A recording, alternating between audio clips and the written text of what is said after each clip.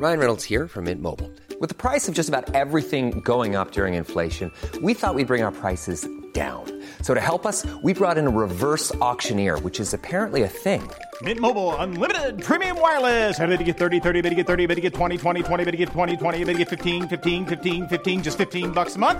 Sold! Give it a try at mintmobile.com/switch. $45 up front for 3 months plus taxes and fees. Promo rate for new customers for limited time. Unlimited more than 40 gigabytes per month. Slows full terms at mintmobile.com.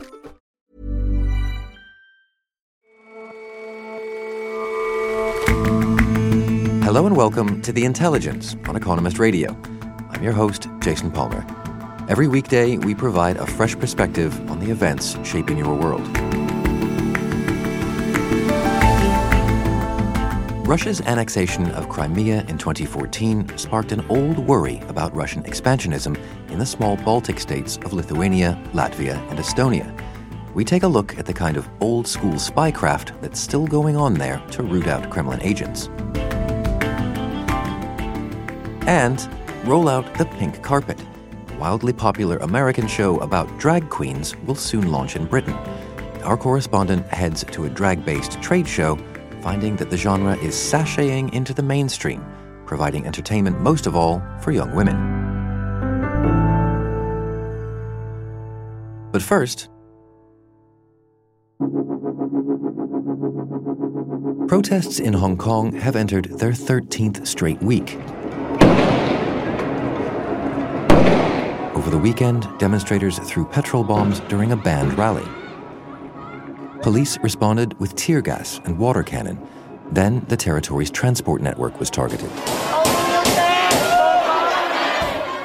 Train stations were attacked, where police used truncheons and pepper spray on protesters. This is an emergency.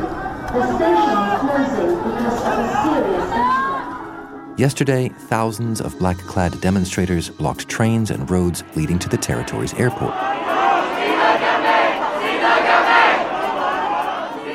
Riot police stopped them from entering the terminal building. While talk has turned to China's mainland authorities possibly sending in the troops, Hong Kong's government does have other cards up its sleeve. All this began in opposition to a controversial extradition bill that has long since been suspended. Now, a broader pro-democracy movement has taken hold. This weekend's protests in Hong Kong have differed from those of the previous few weeks in a number of important ways. James Miles is our China editor.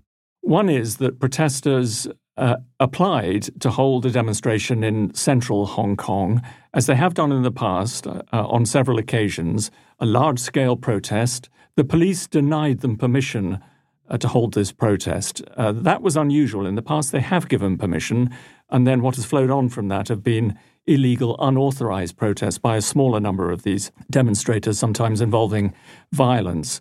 So this time, the whole thing was banned, and the protesters called off the demonstration, but many people, clearly thousands of them, were still willing to take part anyway. Another important difference was that the tactics used by the police to control these protests. We saw water cannon being used extensively with blue dye in the water in order that the police would be able to identify demonstrators more readily. We also saw shots being fired in the air as a warning by the police. And we also saw protesters frequently throwing Molotov cocktails and setting fire to piles of garbage and other things. So quite a scene of mayhem, chaos, and violence associated with what originally had been called as a large-scale peaceful rally. And so clearly Hong Kong's government would like to quell these protests. What options does it have? Well, this is a subject now of intense speculation in Hong Kong. We've seen already, of course, the Chinese authorities hinting darkly at the possible next move, which might be the deployment of Chinese mainland forces in Hong Kong. So we've seen Chinese paramilitary police staging maneuvers on the border with Hong Kong, references, oblique ones, never very explicit by the Chinese authorities, to the possibility that the Chinese army garrison in Hong Kong might be deployed to help control this. But it seems that based on what pro-Communist Party publications in Hong Kong are saying, they see this as still something that can be controlled by the Hong Kong government itself. A next step that many pro-party newspapers in Hong Kong are calling for is the invocation of emergency regulations in Hong Kong, which would give the local government sweeping powers to control unrest. It would give them the power to stop newspapers from publishing certain things, to control the use of social media. It would give them much bigger powers of arrest and so on. This kind of emergency law has not been invoked since riots in Hong Kong in 1967. So it would be a very difficult move by the Hong Kong government, a hugely controversial one, but clearly one I think that China is now eager for the Hong Kong government to consider very actively at least.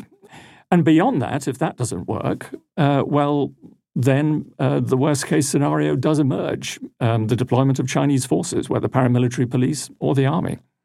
But it seems at every stage when Hong Kong's government has exerted its authority, has tried to bat back the protesters just keep coming. The protests become seemingly more violent at every stage. How would they respond to something that is more explicitly sort of crimping the freedoms that they're fighting for here? Well, that's the difficulty. Everything that the government does results simply in an escalation of these protests. And this will be another week of considerable tension in Hong Kong. Today, protesters have called for a general strike, for students to boycott classes. And of course, students are now coming back to class after a long summer holiday. Again, there is an expectation that there will be a further larger scale protests at the weekend. So it's extremely difficult to see how the Hong Kong government can extricate itself from this and begin to calm things down. It has made it absolutely clear it's not willing to make any concessions to the protesters' demands. And so the cycle of tension and violence continues. And what about the sort of the interface, the distinction between the protesters and the sort of the more general public who certainly enjoy the freedoms that they have but are perhaps not as active? Is there a tension between the protesters and this escalation and people who don't want to see that kind of violence on their own streets? Well, this is the extraordinary thing. It had been expected a long time ago that this protest movement would lose public support to a considerable extent as a result of the use of violence and vandalism by demonstrators. In fact, what we've seen has been, well, it's very hard to gauge, but at any rate, many members of the public express outrage not so much at the violence used by protesters, but at that used by the police. And again, over the weekend, there was outrage over an incident involving Hong Kong police entering the carriage of an underground train and beating people who they seemed to suspect were protesters. That caused fury and appears to have been one factor that fueled the unrest over the weekend.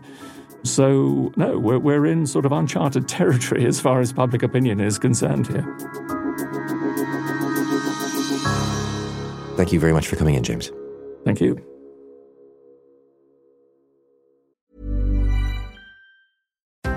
Seven in 10 full-time workers would consider switching jobs for better benefits. Benefit strategies are crucial to building a competitive advantage. But how can employers meet diverse priorities across industries and demographics? Benefits 2.0 from Economist Impact, supported by Nuveen, a TIAA company, explores how benefits empower individuals, elevate companies, and drive the U.S. economy. Search Economist Impact Benefits 2.0 to learn more. Sponsored by Nuveen, a TIAA company. Here's the truth about AI. AI is only as powerful as the platform it's built into. ServiceNow puts AI to work for people across your business, removing friction and frustration for your employees, supercharging productivity for your developers, providing intelligent tools for your service agents to make customers happier, all built into a single platform you can use right now. That's why the world works with ServiceNow. Visit servicenow.com/AI for people. Blackmail operations using compromising pictures. Beautiful spies used as honeypots to shift allegiances. propaganda shiftily handed from person to person on orders from bosses across the border. This kind of spycraft sounds like the stuff of pulp novels or of the Cold War, but it's exactly the kind of thing that's still going on in the Baltic countries of Lithuania, Estonia, and Latvia. Following Russia's annexation of Crimea in 2014, officials in the Baltics worry about further Russian aggression. They aren't necessarily expecting a military incursion, because it's clear that there are Russian spies in their midst. We spoke to Benjamin Sutherland, who writes about technology and defense for The Economist, about the kind of puppet master tactics that Russia might devise. Imagine a scenario in which the Kremlin instigates a motorcycle gang in Estonia to riot following a rumor that an ethnic Russian girl has been raped. Because the Kremlin has asserted a right to protect ethnic Russians living outside its borders, they might be able to then send in troops saying we have to do that in order to restore calm. That's a scenario that was studied at the White House, according to Stephen Flanagan, a RAND official who was formerly a National Security Council official studying that scenario. Okay, but is there any reason to suspect that Russia wants to concoct such a scenario, a pretext for sending in troops? There's a number of danger signs, including the fact that Kremlin mouthpieces have said that parts of Lithuania actually belong to the Soviet Union and were gifts from Moscow years ago and therefore rightfully belong to Russia. And that's exactly what Russia said regarding Crimea, and they used that to justify the seizure of Crimea in 2014. So if the Baltic states wanted to avoid a similar fate, can they learn anything from that annexation of Crimea? Yes and no. The officials stress they don't know exactly how Russia would try and pull it off. Some think they would try different techniques than the ones they used in 2014. But they are certainly on edge and doing everything they can to try and figure out who might be on the Kremlin side, either out of political sympathy or because they've been blackmailed in one way or another by the Kremlin. So they have been actively upping their defenses since the annexation of Crimea? Yes, the Baltic states have been upping their defenses since Crimea was taken in 2014. And in fact, one official I spoke with said that their efforts have probably multiplied about tenfold to figure out who Russian agents might be. And who might they be? Who are the kinds of people who might be Russian operatives? Well, the biggest category are people they call supporters, people who, for various reasons, are willing to support the Kremlin, perhaps by passing along propaganda, but without necessarily taking many active measures. But a smaller and more dangerous category of people are what they call potential doers. These are the people who might riot, who might take other disruptive action in the event of orders from the Kremlin. And so how would those officials in the Baltics go about trying to spot either category? Well, there's a lot of different ways to do it. The intelligence officials are cagey about describing the types of signs they're looking for, but they do refer to looking for tattoos, certain types of clothing and dress styles, even certain types of haircut, certain types of language use.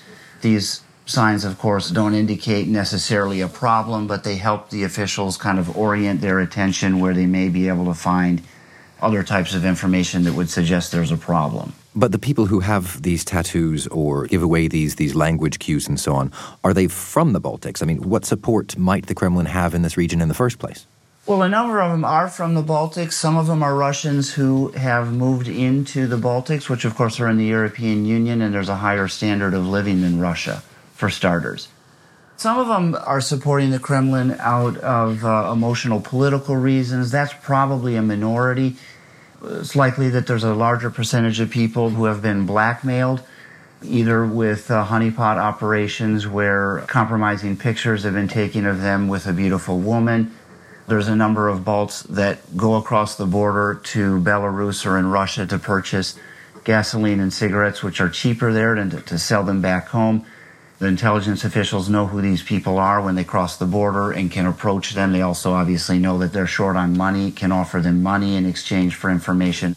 But this kind of blackmailing and honeypots, this all sounds sort of cloak and dagger Cold War stuff in an era when what we mostly hear about Russia's efforts abroad have to do with, cyber war and naughtiness on social media platforms. All this seems pretty outdated.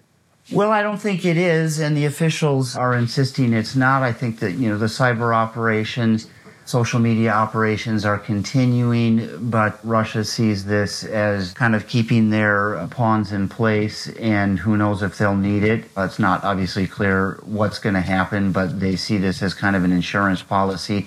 It worked very well for them in Ukraine, and so they're continuing with these operations now for the Baltics. And so do you think that some kind of Russian incursion is viewed as inevitable, or is this just an abundance of caution, do you think, this upping of defenses? Well, it's probably somewhere in between. No one thinks that a Russian invasion is inevitable, but the difference between the attitude in the Baltic states and Western Europe is striking. Everyone in the Baltic states is aware of the risk. It's something commonly spoken about.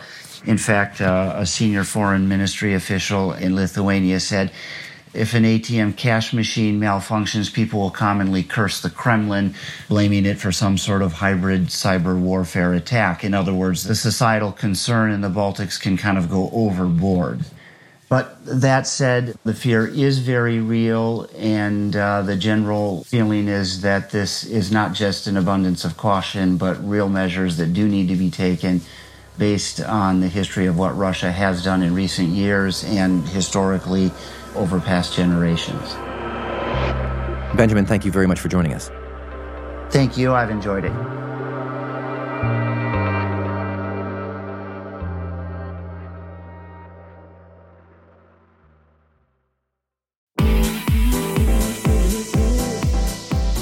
More than ever, drag acts are breaking into the mainstream.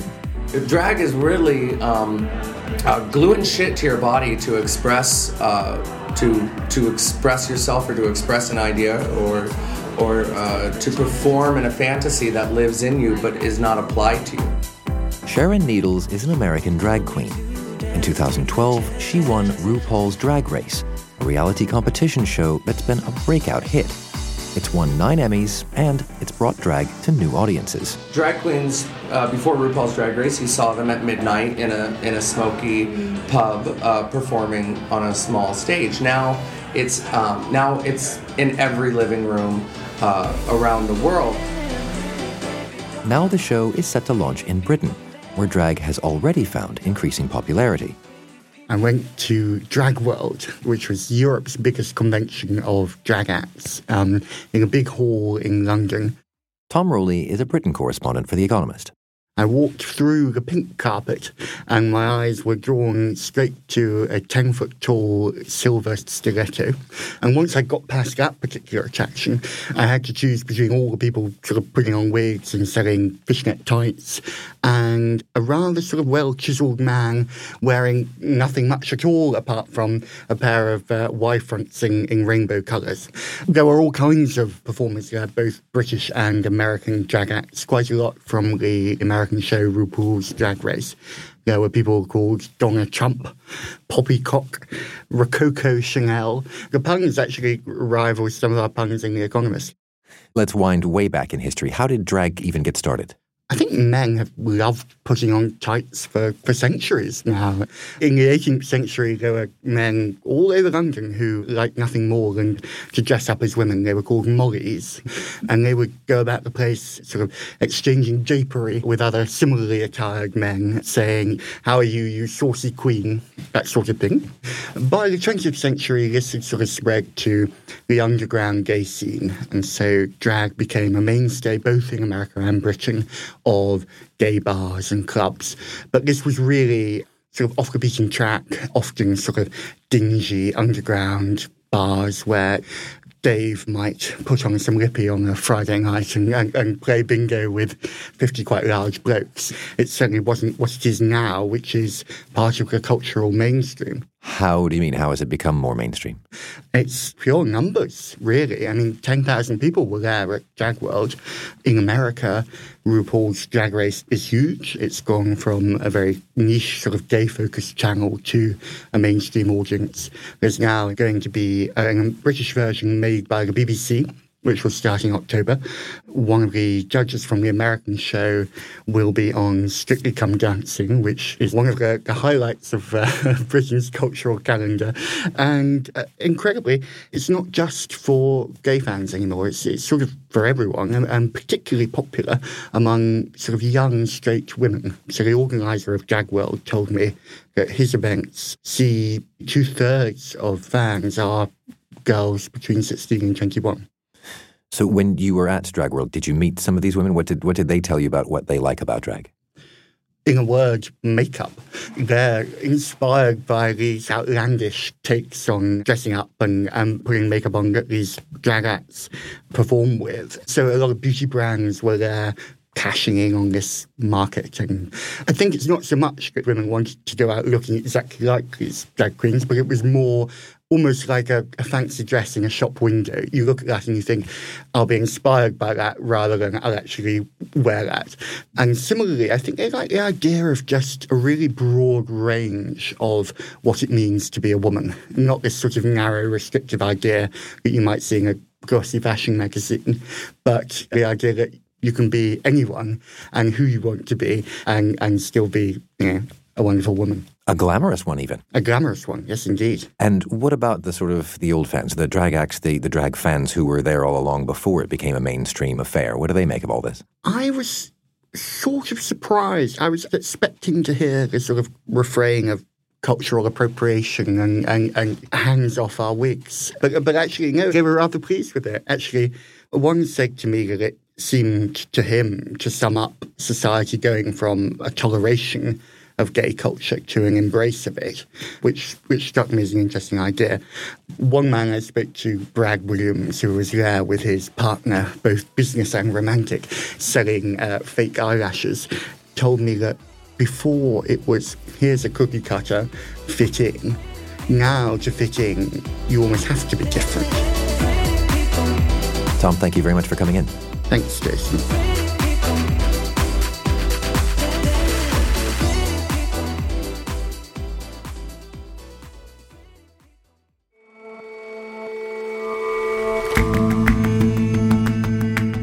That's all for this episode of The Intelligence.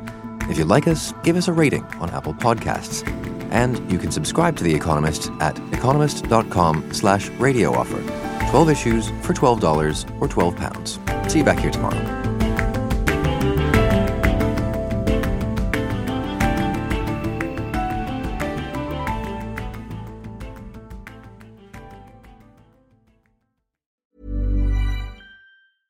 Imagine the softest sheets you've ever felt. Now imagine them getting even softer over time. That's what you'll feel with Boll & Branch's organic cotton sheets. In a recent customer survey, 96% replied that Boll & Branch sheets get softer with every wash. Start getting your best night's sleep in these sheets that get softer and softer for years to come. Try their sheets with a 30-night guarantee. Plus, get 15% off your first order at bollandbranch.com. Code BUTTERY. Exclusions apply. See site for details.